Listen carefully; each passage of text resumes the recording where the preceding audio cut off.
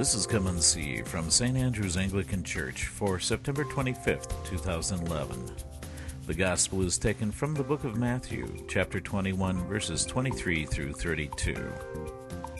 The message is by Father Ron Baird.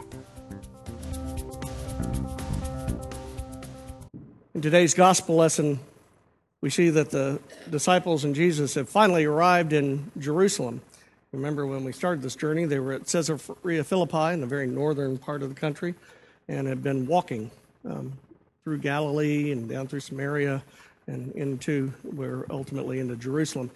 Must have been a long walk because so many things had happened, and Jesus had been chiding them along the way to stop seeing things from earthly eyes, stop seeing things in a human way, and start seeing things in a godly way so that they could truly grasp what it means to be part of the kingdom of God. And if you recall, they'd been arguing about who would be greatest and how many times do I have to forgive, all sorts of things going on. Well, now they finally arrived, and the disciples, my guess by this point, are really glad because Jesus has someone else to focus on.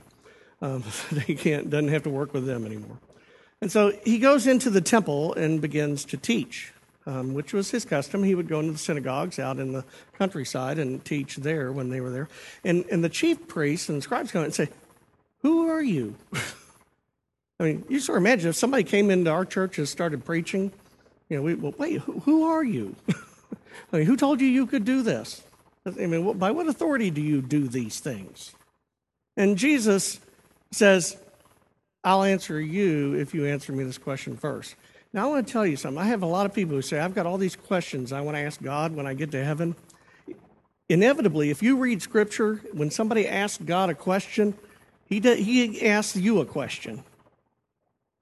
I mean, over and over again. So unless you're prepared, I wouldn't bother.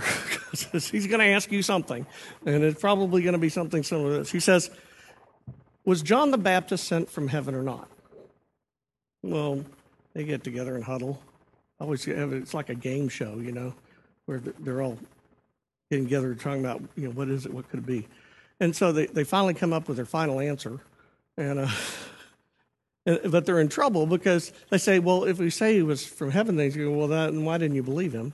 And if they're going to say, if we say no, he was a human being and not from heaven, then the people are going to be upset because they all think he was a prophet. And, this is a no-win situation for us.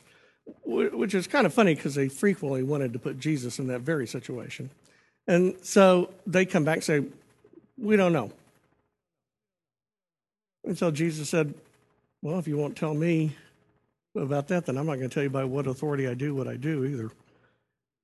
And then he goes on to tell them what he really wants to talk about. He says, look, there was a man who had 2 sons.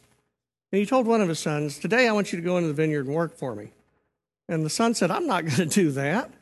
And he walks out the door and he leaves. And he wanders off. And as he's walking, he starts thinking about it and says, oh, man, Dad's always so good to me. And he does anything I want. That's kind of selfish. I really need to go. And so off he goes into the vineyard and does what his father had asked him to do to begin with, even though he told him he wouldn't. Well, the second son comes to the breakfast table and he says, well, I need for you to go into the vineyard and work for me today. And he says, oh, sure, Dad, no problem. I'll go do that. And he goes out, but he never gets there. He could not get there for lots of reasons. Maybe he was distracted. Maybe he never had any intention of going there. It was just easier than arguing with the old man. I mean, it could be for many reasons, but he told him he would, but then he didn't. Then Jesus says to the chief scribes and the Pharisees, which one of these 2 did the Father's will? They said, well, obviously the first one who said he wouldn't, but then went and did it. He says, that's right. And I tell you, the tax collectors and prostitutes will enter the kingdom of heaven before you do. Do we ever wonder why they went to crucify him? I mean, it's not a great start to the week. And what do you mean the tax collectors and prostitutes are going to get into heaven before we do? Why would you say such a thing? And his whole point has to do with it's not so much about the things that you say, because you see the chief priests and the scribes were very good at saying the right words. They knew what things to tell people because they knew Scripture, they knew what was in it, they could quote it, and they would always tell people what they were doing wrong and what they should be doing right. But in their heart, they weren't living it. They weren't living under God's reign. They were just using all of those words to meet what they wanted to have happen. And so as a result, the prostitutes and tax collectors who had gone to John the Baptist, who hadn't been living that way at all, and didn't even know, probably didn't know what it was, much less tried to live it, suddenly had changed their mind and said, no, I want to follow God now. And because of that, they would get into the kingdom of heaven before the chief priests and scribes. Now, you might think, I'm really glad I'm not a chief priest and scribe, except for the fact that it gets easy for us to be that way too. It becomes very easy for people to say that they are Christians, particularly in a nation that's predominantly Christian. It'd be harder if we were putting our job on the line. If you admitted you were a Christian, you were going to get fired. You'd probably think twice about it. But we so compartmentalize our lives that we say, well, I believe, I go to church. Or I don't go to church, but I still believe.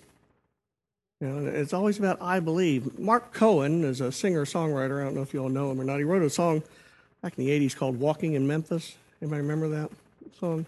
And in it, he talks about his experience in Memphis, Tennessee, where the ghost of Elvis was, and the Blues Street on Beale Street and all that sort of stuff. And he goes into this blues bar at night, and there's this woman singing gospel blues in the place, and he starts playing and singing with her. And in one line in the thing she says to him, "Sir, are you a Christian?" He says, "Ma'am, I am tonight."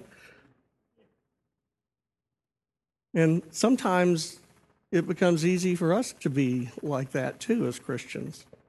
Well, I am right now, but are you tomorrow morning at work? Would you claim it as boldly? And what would that look like if you did? Because that's really what Jesus is talking about in the parable. And we get a clue of what that means in today's epistle, where Paul's writing to the church at Philippi.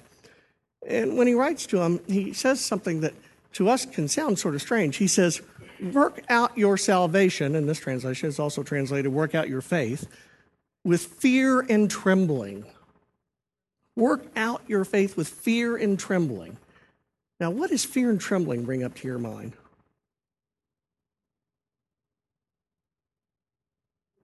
Being scared, yeah. Why would you be scared?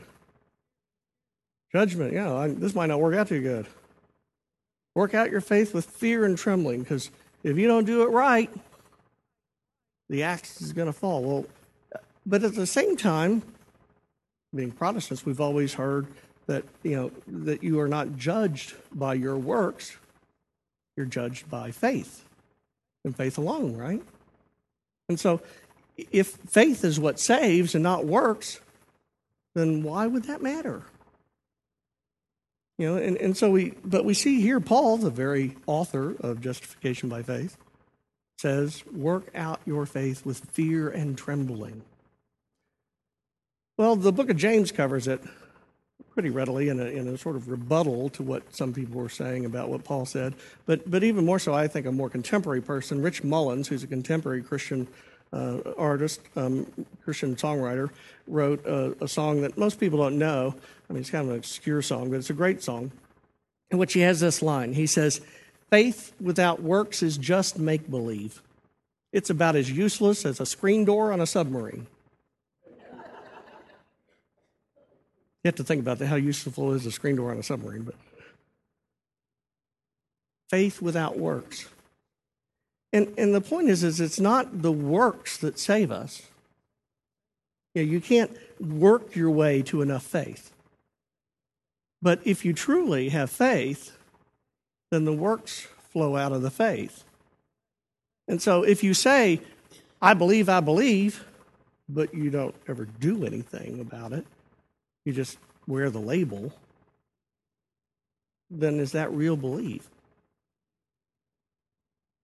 But if it changes you in the way you behave, then what you will find is that you work out your faith with fear and trembling. That word work out is hard to translate into English. It really means, you could also translate it, live out your faith or live into your faith. I mean, it could be a variety of ways, but it doesn't mean go do things or make it happen. What it really means is be part of it, participate in it, live it out. And so, but we still have that fear and trembling part, don't we? And it's an interesting thing, fear and trembling. Why should I do it with fear and trembling if it's faith? I mean, that seems so odd. Well, again, part of it has to do with what fear and trembling means in our society, in our time. Fear and trembling means something bad's coming. If I don't do this right, I could be in big trouble, which has some truth in what this means. But perhaps a better way for us to understand it would be if we said, live out your faith in awe and wonder. In awe and wonder. That word awesome. Yeah, that like, wow. I mean, that's just so overwhelming. I mean, it makes me feel so small in the midst of it. It's about recognizing our place and who we really are. You know, to truly understand fear, you have to go back to the Old Testament, where in Proverbs it says, the beginning of wisdom is fear of the Lord. It doesn't mean the beginning of wisdom is, shaking your boots anytime he shows up. It means the beginning of wisdom is knowing that he's God and I'm not. He's the creator, I'm the created. He's the one who decides, I'm the one who does. He's the Lord, I'm the servant. That kind of fear has a very different kind of connotation to it. We would tend to speak of it more as respect or honor. When we respect someone or honor them, then we tend to listen to what they say and take it seriously and do those things. And so this fear and trembling has to do with that awe and wonder, that sense of, Lord, you are so great that I truly want to live into the salvation that you have given me. Because as he goes on to say after that, for it is God himself in you who is doing these things. See, it's not you who does them. It is God who does them. So what does that take if we're going to be like the son who might say no sometimes and then show up, or the son who isn't? Well, let me give you an example from my own life. When I was in seminary, I went to Virginia Theological Seminary in Alexandria, Virginia, which is a suburb of Washington. And I lived in Louisville, Kentucky. So during breaks, Christmas, summer, I would drive between Alexandria and Louisville. And to do that, I had to go through West Virginia. And as I would drive into West Virginia, there always had a sign, Wild, Wonderful West Virginia. And there was a slogan, West by God, Virginia, almost heaven. And I would always say, it became a ritual. I would always say, that's because nobody else would live there. Because as far as I was concerned, West Virginia was full of hillbillies, poor people, backward people, didn't know what they were doing. Shows you how much I knew about West Virginia, doesn't it? And I couldn't imagine, in the wintertime, particularly at Christmas, when you drove by, you'd see washing machines and couches on people's front porches from the interstate. And I was going, who in the world? Who are these people? I was sophisticated. And so, year after year, for 3 years, I did this. Started for 1 year in Louisville in my internship. And do you know where the first call to a parish I had was? West Virginia. And I said, you knew all the time. You had this planned. Every time I would say, we'll show him. What's amazing about this, I spent a little over 6 years of my life in West Virginia and discovered wonderful people. Do you know I knew more millionaires in West Virginia than I've known in Kentucky, Virginia, and Ohio combined? Isn't that amazing? I'm thinking, what happened to all the poor hillbillies? They weren't there. They had poor people. Not as many as we have, by the way. But there weren't as many people live there. But they do have poor people. But I found a work ethic, a belief in God that was foundational, even sometimes unhealthily so, because many of them didn't go to church because they didn't think they were worthy. But I discovered a truly wonderful life. And all because I chose to say, I won't go there. But then I did. All too often, that's what our life is like. We're afraid that God's going to ask me to do something I don't want to do. And so we just aren't going to do it. And yet, when we do it, we find out that we truly live out who we are truly called to be, and we become more us than we were before we started.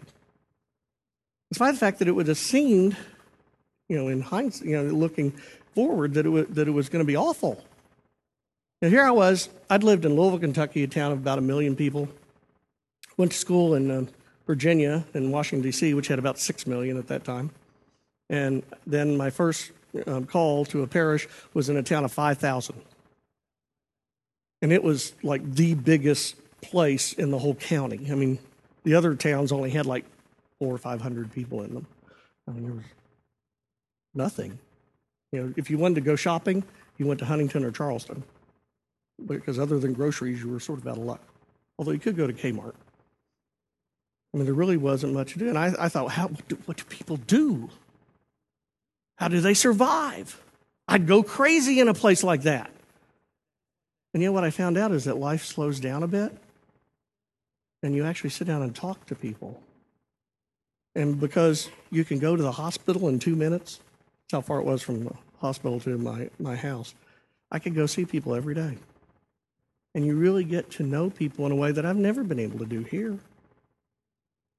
And there was a closeness of community that sometimes was stifling, but often was wondrous. And I was loved probably more for who I am than I'd ever known. All because I said, I'm not going to do that, but I did. And it worked out. That's what it's like to live out your faith with fear and trembling. I couldn't figure out for the life of me, why in the world would God want me to go to West Virginia, of all people? Wouldn't he want someone to go to West Virginia who would like living in West Virginia? I mean, wouldn't that make more sense? He said, no, I want you to go. And I have to tell you, honestly, when I came up here, St. Matthew's was not my first choice. I'd never even heard of St. Matthew's when I moved up to Columbus, which was the church I came up to originally. And I met with the guy who was the canon to the bishop at the time, and he said, St. John's in Worthington had an opening. And I said, I think I'd really be interested in that church. And I think I could be really good. Many of you all come from St. John's, I know. It's your all's fault.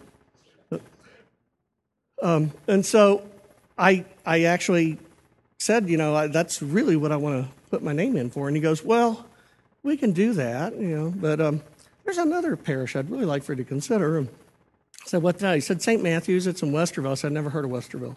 He said, well, it's not too far from Worthington. And I said, well, what's it like? He said, well, it's not as big as St. John's. It's a smaller congregation, about 100 people, and they think of themselves as charismatics. And I said, then why are you talking to me about it? I'm not a charismatic. And he goes, I don't know. I just think that you would really love these people, and they would really love you. And I said, I don't know about that. I mean, what else can you tell me? Well, they had a lot of trouble with their last priest. It didn't go too well, and they're kind of in a down cycle, and they really need somebody to believe in them again. And I went, this is sounding better all the time. How's St. John's? I mean, what's their time? And so he said, well, I tell you what, can I put your name in both of them at the same time? So I said, well, okay. Guess where I ended up? Thank God, that I came here and fell in love again with the people that were here.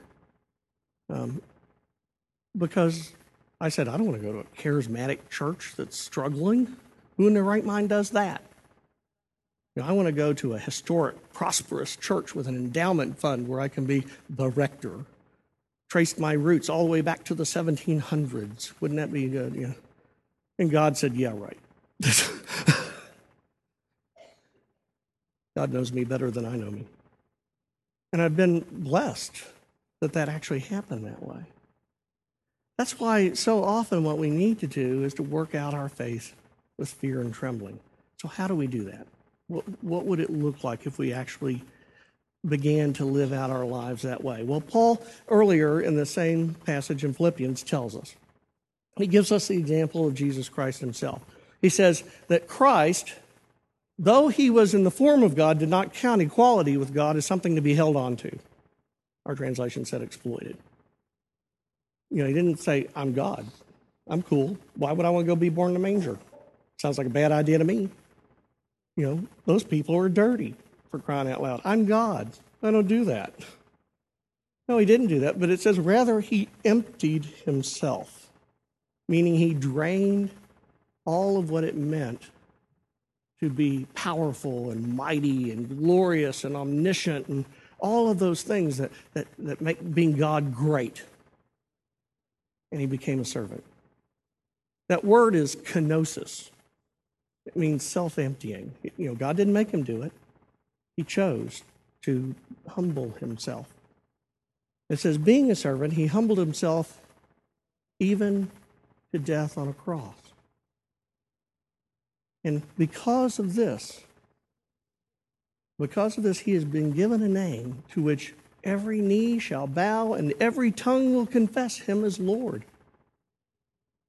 All because he emptied himself and took on the role of a servant. That's the path to who you are. If you really want to be the person God created you to be, then stop trying to do it yourself. Let it go. Stop pulling yourself up by your bootstraps. You're only going to fall over. Rather, empty your own willfulness and say, Lord, I am yours. I am an empty vessel. Fill me up and do with me what you will. And do those things that God calls you to do. Because oddly enough, in the doing of them, and even if your first reaction is, you've got to be kidding me, I don't think I want to go do that, go do it anyway. Because what you will find is you will become different. You will become you, and not this facade that you've had to wear for the world to see so that they would approve. And the truth is, they may not approve. They didn't approve of Jesus. But it won't matter. Because you will know more joy, more peace, more contentment, more hope than you've ever known in your life. You will feel more alive than you have ever felt in your life, simply because you said yes. Now, that sounds really good, but what does it look like in everyday life? Well, what it looks like in everyday life is tomorrow morning, maybe it won't wait that long, whatever you're doing, ask yourself, how does this glorify God?